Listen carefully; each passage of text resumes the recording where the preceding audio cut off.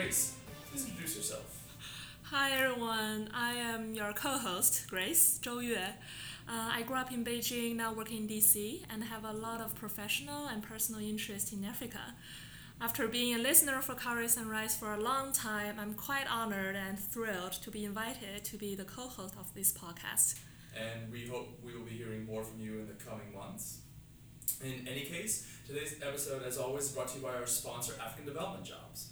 African Development Jobs, a site run by Nino Duro, seeks to connect development workers with professional development resources and work opportunities in Africa. On a quest to help diversify development, it highlights the voices and issues of Africans and the diaspora in the field. It is also the best site for finding employment in the development field in Africa that I know of. This episode, and indeed this entire month's slate of episodes, will have us discuss the unfortunate death of President Michael Sata of Zambia, who passed away on Wednesday, October 29, due to an undisclosed illness. We wanted to explore what President Sata's death means for the China-Zambia relationship, and this week we have Ms. Hannah Postel on the pod. Ms. Postel, a graduate of Middlebury College who specialized in economic development, migration, and overseas Chinese, just returned to DC as a 2013-2014 Fulbright Scholar in Zambia. And we wanted to get her insights as to what Sata's passing might mean for the Zambia-China relationship going forward. Ms. Postel, welcome to the pod. Thanks so much for having me. What was your Fulbright experience like?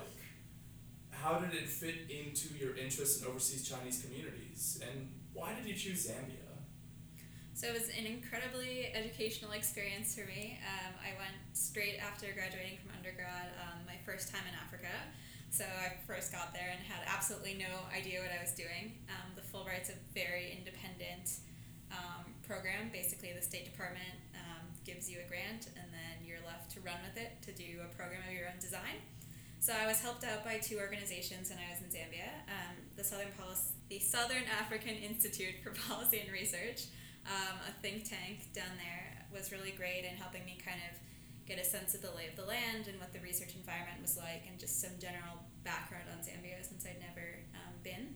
And then I was also affiliated with the Zambia Development Agency, the government investment promotion agency. So they are very helpful in linking me up to other government organizations and providing me basically with introductions to get in the door doors that I wouldn't have been able to otherwise. So I've always been really interested in migration as kind of a way of looking at global change. I think it both affects and is affected by a lot of other topics that are that people tend to focus on. So politics, economics, really everything is involved. But when it comes to overseas Chinese and China abroad, I think everybody tends to talk about the money and nobody tends to talk about the people. So everyone's saying China is investing X amount in this country and China's trade with Zambia has, crested X amount. But no one talks about the people who necessarily accompany these companies and this money. No one has any idea even how many of them there are in Zambia and even a lot of different places. And I think that it can have, these communities abroad, not only Chinese, but really anyone will have a huge effect politically, socially, economically moving forward. So it's really important to understand who these people are, where they're from, what their goals are, to really get a sense of what the future might look like. So I chose Zambia for a couple different reasons. First, it is a pretty good case study for China and Africa due to the huge presence of the copper sector, so China focusing on a lot of extractive industries in Africa. But it also has some unique aspects, like it's the home of China's first aid project in Africa, and its first special economic zone in this renewed... First aid project? I thought the first aid was the medical team back in '63, the Algerian medical team. What kind of aid project? What's specifically... Okay, maybe sub-Saharan Africa. Generally, it's talked about the Tazara Railway in '69 being the first aid project. Mm-hmm. Okay. So it demonstrates like a very long history. So I think that's kind of one of its unique elements. It's been long and a very uninterrupted. They're known as fair weather friends. And then also, as we'll discuss. Recently, the Chinese have been the subject of a lot of debate given some political positions and some controversy and violence seen at a couple mine operations. So for both of those reasons, I thought it was a good place to focus my research. Terrific. Yeah, and where is your interest in China from? Various places. I studied Chinese at the Great Middlebury Chinese program, and I actually worked at a U.S. consulate in China for a summer. So I worked Which consulate? in Chengdu. Oh, wow. I used to live in Mianyang, and I went to the Chengdu consulate all the time. I took I did a bunch of stuff there, and that's great. And it's near some really good restaurants, Pete's Tex-Mex. Yeah, I don't think I ate any Western food the entire time. I'm a total Huajiao addict. I'm all about the Sichuan food. But I worked on the visa line when I was there. I'm sure. So yeah, no. So I started to get really interested in why Chinese were leaving the country and where they were going and stuff like that. And so from an operations side, I wanted to look at the bigger picture too. Although honestly, I don't know why anyone would live in Sichuan. It's the best place in the world. But, I didn't really want to come back. It was great. Wow. And Middlebury, tell us a little bit about Middlebury. Why is it so famous? It's really well known for its language programs because, for example, for our first year Chinese classes, we had class 7 times a week. We had drill class where literally we would repeat words back to our professor at 8 a.m. on Friday mornings, which at the time none of us were that thrilled about. I think you made all our listeners never want to attend Middlebury. It was so wonderful. They're so wonderful. Our professors would bring us like homemade baozi to class, and like it's just like a family, and it's like a group of maybe 50 students a year, and it's so intense that we all really work together and we have like a really good community, but we're also really stereotyped as like if there's kids in the library at 3 a.m. they probably take Chinese. So. Oh no. It was great though. I wouldn't have had it any other way. Awesome.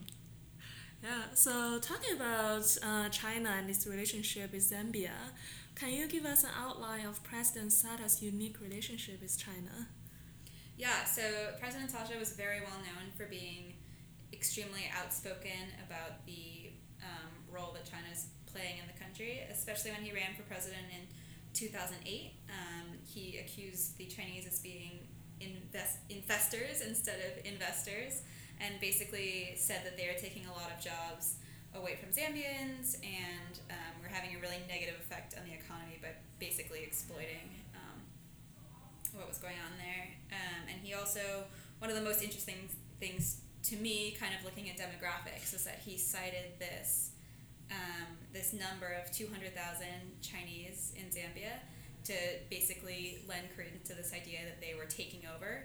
So, no one really knows how many Chinese people are in Zambia, but by my estimates, it's probably max 15,000, nowhere close to this 200,000 number. So it was very clearly used kind of for political purposes.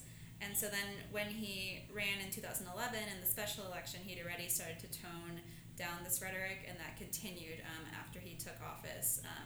The Chinese ambassador was the first high-level meeting that he took after assuming the presidency, and they continued to work very closely on a lot of projects, Chinese winning a lot of government contracts, etc. So that, outspoken negativity didn't really play out when he actually took office. What do you think is the cause of him gradually kind of toning down on the China or anti-China bashing rhetorics?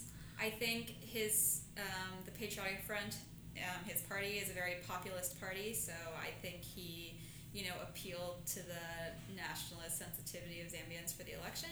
But China has a huge economic presence in Zambia. It's present in all the biggest industries: mining, infrastructure, manufacturing. So if he had continued with this when he was in office, it would probably have had severe economic effects that would be very impractical. So I think it probably served his purpose politically and then wasn't so practical moving forward. And do you think now, as him passing away and then the presidentship is subject for people's new election campaigns, this kind of anti-China rhetorics will emerge again? Personally, I don't think we'll see it again in Zambia for a a while at least. I don't think it'll come up just because his stance was so fresh. Everyone, so like recent as in fresh, people remember it and are very aware of his kind of sea change after he took power. So I don't think that it would have the same desired effect as it did before. People would kind of see it for what it was as, but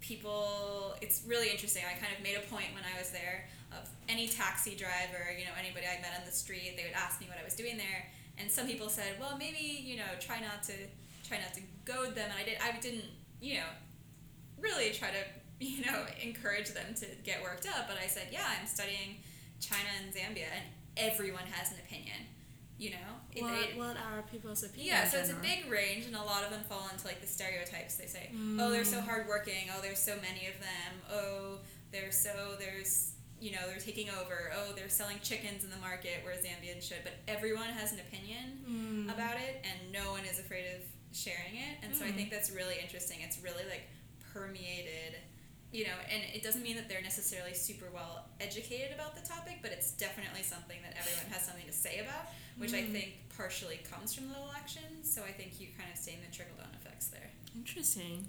Do you think this kind of opinion also apply to other countries, migrant workers or companies operating in Zambia?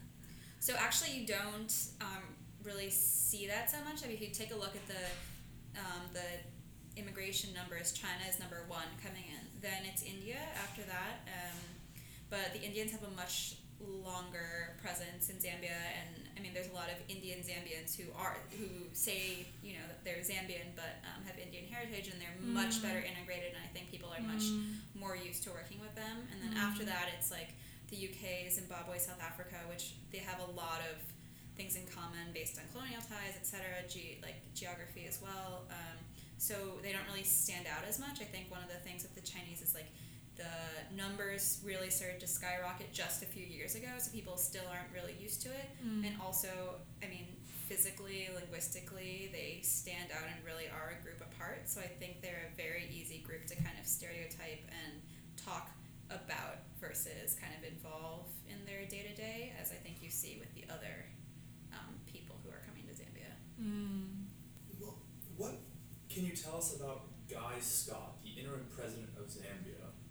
What does he think of China, and what do high-level Zambian politicians think of China? So, Guy Scott he was the vice president of Zambia, now he's serving as the interim president of Zambia. They'll be holding a special election in 90 days, and according to the current constitution, he can't continue to serve as president because his parents were not born in Zambia, just as like a slight background. But he was educated in the UK. There's a lot of kind of interesting things about him, and the media has tended to be focusing on those things recently. What's the one thing they always focus on about that he's Guy white? Scott? That he's white, yes. But Zambians don't care. Zambians are over it. They're like, what? He's been our vice president for years. Of course he's white. He apparently has a history of being really outspoken and having a very forceful personality. Can you expand on that? Yeah, no, he definitely does. He's made a lot of jokes. He's come out publicly in support of Mugabe, actually, in some ways, which was pretty surprising to some people, I think. Why would it be surprising to some people? Because Mugabe put into force in Zimbabwe a very highly contested policy, basically taking land back from white farmers. So as a white Zambian, but born then in Rhodesia, which was combined Zambia-Zimbabwe, everyone would expect him to be against this policy because it affected, people in his same kin group, as it were. But in terms of China, he was actually quoted as saying that the China bashing that took place when he and President Sata were on the campaign was a, quote, shock tactic. And he actually recognized that publicly as for what it was for, and also recognized that they toned it down when they took office. So, I think it's unlikely that during this 90-day interim he'll focus it all on foreign policy. I think the focus is really going to be on, keeping the domestic situation under control and really providing a smooth transition to whoever will end up taking on power. But I also think that, I think that shows explicitly that I don't think he would go back to such, outspoken negativity about the Chinese. And other high-level politicians, do you have any familiarity with them or how they feel about China? So it's pretty much taken as a given now that there is a well-established high-level relationship between Chinese politicians and Zambian politicians. I can't say I spoke personally with any of these high-level politicians, but some of the, medium-level guys in various different ministries would basically use it as a throwaway. I was talking to somebody in the labor ministry, and they were like, oh yeah, like that was done behind closed doors, or, the Chinese ambassador made it very clear that that was important to him. So it's kind of like taken for granted that these things are going on, which, to be very fair, is exactly the same as a lot of other countries do as well. The U.S. is famous for going into countries and saying, no, we don't like your leader, and, requesting concessions on a certain issue. So I think it's important to keep that in mind when talking about that as regards China, because I think people can get very up in arms and very nervous about China doing that as well, but it's actually very in keeping with foreign policy in general. That's diplomacy. That's diplomacy. One of the things, though, I'm curious about, if China has so much vested in not looking like another foreign power, like a colonial power, or like Americans. So to be seen as just another country is a really interesting sort of contrast with how China's vision for its foreign policy should play out. But you make a very excellent point. What China does in Zambia is what every big country does in Zambia. And sure, it's slightly different. They, I think that they do focus much more on the business side of things. Like their, the commercial side of their embassy is a huge part of their embassy. The building is actually, I think, bigger than the actual embassy building. Mm-hmm. A lot of their, commercial practices are facilitated through the embassy. So I think this is in keeping with, China coming in through the economic route versus through necessarily the overtly political route that other countries have. Could you expand on that? Sometimes the Chinese embassy and the Chinese government doesn't lead Chinese companies. In the case of Zambia, what is your impression? If you're a Zambian minister and you want to get a deal done, do you call the embassy? Do you call the company? Do you call the Ministry of Commerce? Who's the first call? And I recognize that you might have been privy to these sorts of conversations. So I think.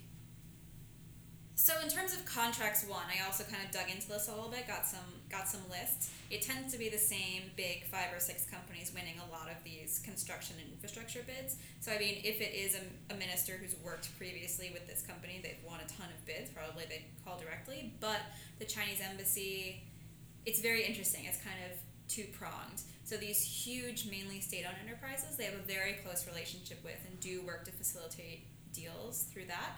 But the smaller companies and the people who aren't linked with these high-profile places say they have almost no connection to the Chinese embassy at all, and the Chinese embassy doesn't even necessarily even know that they're present. So I think, it kind of depends what level you're talking on, but there actually are a lot of mid-level, I think mainly construction firms, which is people that came first on a contract with one of these big state-owned construction companies and then decided to stay, and they're winning subcontracts from these big companies that are winning the original tenders. So they are a sizable player, but it's just it's kind of running in parallel versus in tandem. And when all those anti-China rhetorics was happening during election years, what were Chinese people's reaction in Zambia towards those? Did you interact with them, ask them about their feelings? Did you feel threatened and consider leaving, or they just think it's politics, has nothing to do with their lives? So it's a very mobile population, so actually a lot of people there now weren't there in 2008. So I can't really speak to that, but I mean, they're very, very isolated from the Zambian population. They tend to live with Chinese in separate compounds, etc. So, I mean, most Chinese people I spoke to were extremely lonely because they felt like they had no connection to the wider Zambian society. So, I'm not even sure that would have really bled over. Like, I'm sure they would have seen it in the papers and everything like that, but I'm not sure it translated on the ground. I mean, we've seen riots and things like that at mines, but nothing like riots that have gone on like in South Africa, like looting of stores and things like that. It wasn't happening on that level. So I think the personal connection may not have been there as much as you might think. What's the profile of the Chinese people there as you interact with them? Yeah, so it's actually really interesting. I mean, Chinese migrants have typically been stereotyped, but also, I mean, based in fact as 20s, 30s men from the east coast of China. But I was actually surprised how diverse the population was. There were a lot of people from inland China, actually a lot of people from Chengdu, which was great. Got some Sichuanhua. A lot of Sichuan restaurants also. Oh, also so many restaurants. We can talk about that later. Can you drop a little Sichuanhua?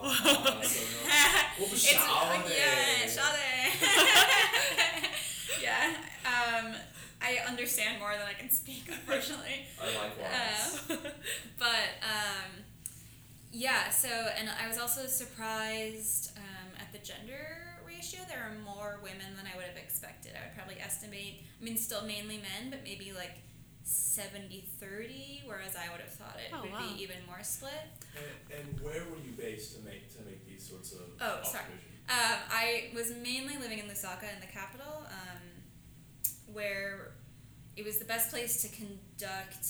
I was doing a lot of kind of statistical research and things like that and that's where a lot of the companies are based, as well as all the government centers. So, but I mean, you do see, it's really interesting, you go out, you see communities of Chinese, everywhere in the country, because a lot of them are working on roads, like I said. So, I mean, you're driving, you see the road under construction, and then there are the shacks, with the road crew on the side of the road. So that's interesting also.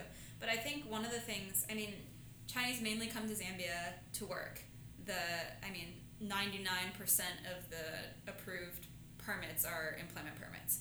So I think that's part of the reason that you see the Chinese geographical diversity that you do, because they're coming with whatever company they have a contract with. So, for example, the reason there's so many people from Sichuan is that Lusaka Pan Brick, this brick company, is owned by someone from Sichuan. So all their employees then come from Sichuan. And they're just starting a new center. It's Jilin Agriculture. So now a bunch of people from Jilin are coming. And so then it kind of starts the chain migration, though, because one person comes and then their family comes with them, and you get these growing populations, but of people from less traditional migrant sending areas, which is pretty interesting and different from like the main narrative you tend to hear. So most of these Chinese people go there with big construction firms. There's very few kind of local micro entrepreneurs going there, settling down themselves. No, it's about half large firms, and then about half either smaller firms or entrepreneurs. So there's actually 30 Chinese restaurants in the capital of Zambia alone. That's quite a lot. 30. Wow. It's a bit debatable. Some of them are really hard to find, but my little side project was each weekend I went to a different Chinese restaurant to kind of check out where they were from and to kind of just see what the lay of the land was. I must be surprised to see you speaking Chinese. I love Chinese food, so I would always order in Chinese. I would ask them for kuaizi and stuff like that, so they're always very surprised at that. But I mean, amazing Chinese food, way better than anything we have in DC, and a huge variety. There's a few decent places. There are, but almost everywhere we went there was phenomenal, because I mean, they basically only serve the Chinese community. There's one restaurant there that's been kind of westernized and expats know about and Zambians know about, but everything else is I wouldn't see anyone besides other Chinese there. So I mean, they're serving their local population. So I mean, that translates into the cuisine as well. Yeah, that's actually my experience too. I feel when I was in, say, Kampala or Nairobi, the Chinese restaurant there are in general much better than DC. Can't complain. Yeah. So let's maybe talk about the big companies a bit since we mentioned it earlier. As we know, the Zambian economy is heavily dependent on the mining industry, and a large number of multinational corporations are operating there. For example, Barrick Gold, Glencore, and also China's Non-Ferrous Metals Corporation. And recently, the Zambia parliament is now considering a hike of minor royalties to 20% from 6%. What's your opinion first about that policy? And also, just this past Thursday, Barrick Gold, a spokesman, said that if that policy goes ahead in next January, maybe they have to close down the Lumwana copper mine. So yeah, what do you think the implications of that will be? Yeah, so like you said, I mean, copper is extremely important to the Zambian economy. Saw a figure that said 78% of Zambian exports is actually copper exports. So I mean, it's a huge sector there. So two things. First of all, I do think the government could stand to benefit a bit more. So back in the 90s, they privatized these copper mines, which was really great for production and things like that. But the government hasn't been retaining a lot of that revenue. It's just been going straight out through the private companies and exports. So I mean, even a 2% increase in that could really mean a significant chunk of change for the Zambian government, which they've been having a lot of budget issues recently, so that could really help them out. However, 20% from 6 is a huge jump.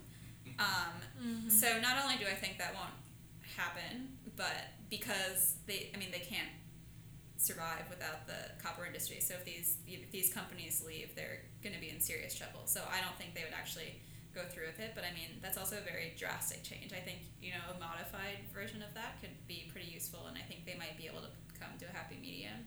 But I'm also not sure on the timeline, like with President Santos passing and everything. I think it might get put off for a bit longer. Yeah. Do you have anything else you would like to add before we sign off? Yeah, I mean, I think I just want to say I've been actually surprised at how much media coverage there's been about this. Like you said, mainly focusing on the fact that Guy Scott is white. But I just want to add that, like, from my friends who are there right now, both expats and Zambians, their perspective is that everything has been, very calm. People were expecting maybe a bit of turmoil, but I mean, things are, the country is in mourning, and they don't care that Guy Scott is white. They just, want someone to, help them transition through this. So I think that's important to keep in mind when you read a lot of kind of sensationalist articles about this, that I think that's mainly for the media purpose and not what is really going on the ground. So I think it'll be interesting to see. I'm not in a position to hazard any guesses about who would take over, but I think it will be interesting to see what their positions will be and how the transition goes. Excellent. Cool. Now we're moving on to recommendations. Recommend something to our listeners, please. Yeah, Panda Restaurant in the middle of a half-built office park in Lusaka. It's extremely hard to find, but I put it on Google Maps, so now you can find it. You put it on Google Maps? Yeah, you can enter them in. You can add locations, and this place is amazing, and it wasn't on there, and it's really hard to find. So Panda Restaurant in Lusaka, amazing Sichuan food. Dan mian, mapo tofu, laziji. Oh wow. Yang Fur. Yep, also. Oh, my wife and I have to go there. Yeah, it's absolutely incredible, and they're also so kind. The first time I went in and told them how much I love Sichuan food and everything, they gave me a little set of my own chopsticks because I said I didn't have any at home. Just really lovely people. So everyone should go and check it out. Oh. You heard it here first, and I hope Panda Restaurant is paying you well for the bump. The chopsticks were worth it. So the chopsticks were worth it, but that is great to Sichuan restaurants getting some much needed love. So thank you so much for that lovely recommendation. Before we sign off, how do people find you on the interwebs? Do you have a website or a Twitter account that you'd like to share with us? I'm on LinkedIn, so Hannah Postel. You can find me through there. Good enough. No website as yet. You haven't made a blog? No, maybe I should. I don't know. I should think about that. That's quite all right. And yeah, dear listeners, please go if you want to connect with Ms. Postel. I would really welcome any questions or any feedback that anyone has. I'm always thrilled to keep talking about this. So please.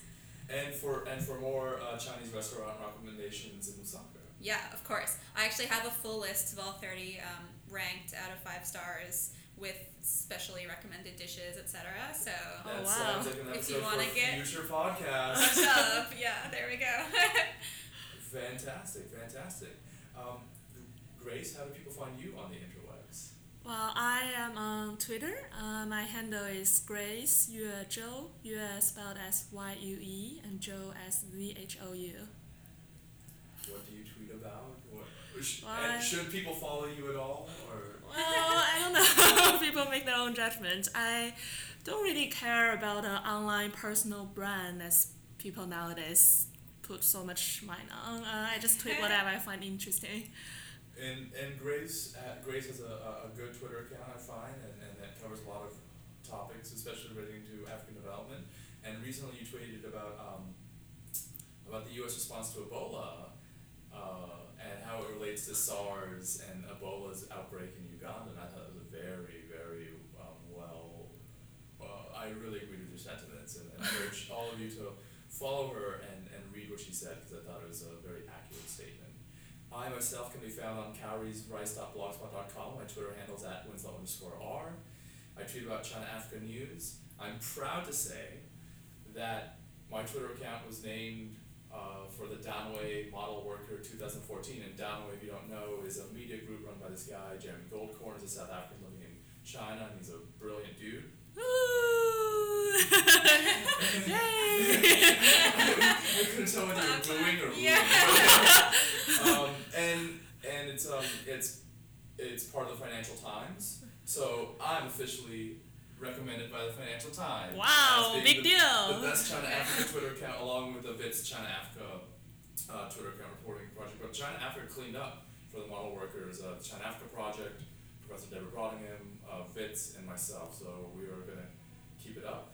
And yeah, we got a lot of projects coming in. Translation Tuesday still going strong. A few other people are submitting blog posts that I'm going to edit and upload soon. And stay tuned for that. And that's about it. We would really like to thank Hannah for joining us on this fairly chilly Saturday morning. Of course. Thank you guys so much for having me. Now I feel like we should go to a Sichuan restaurant. I wish. Well, Mama Tom is not too far away from here. Let's go.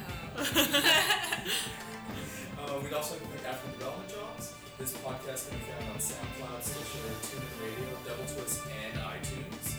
We're also teaming up with WTME Community Radio from Macomb, Illinois to share our podcast. We would like to also thank Mighty Mike and Pulse Recordings for the theme song. Thank you, dear listener, for giving us your time. Take care.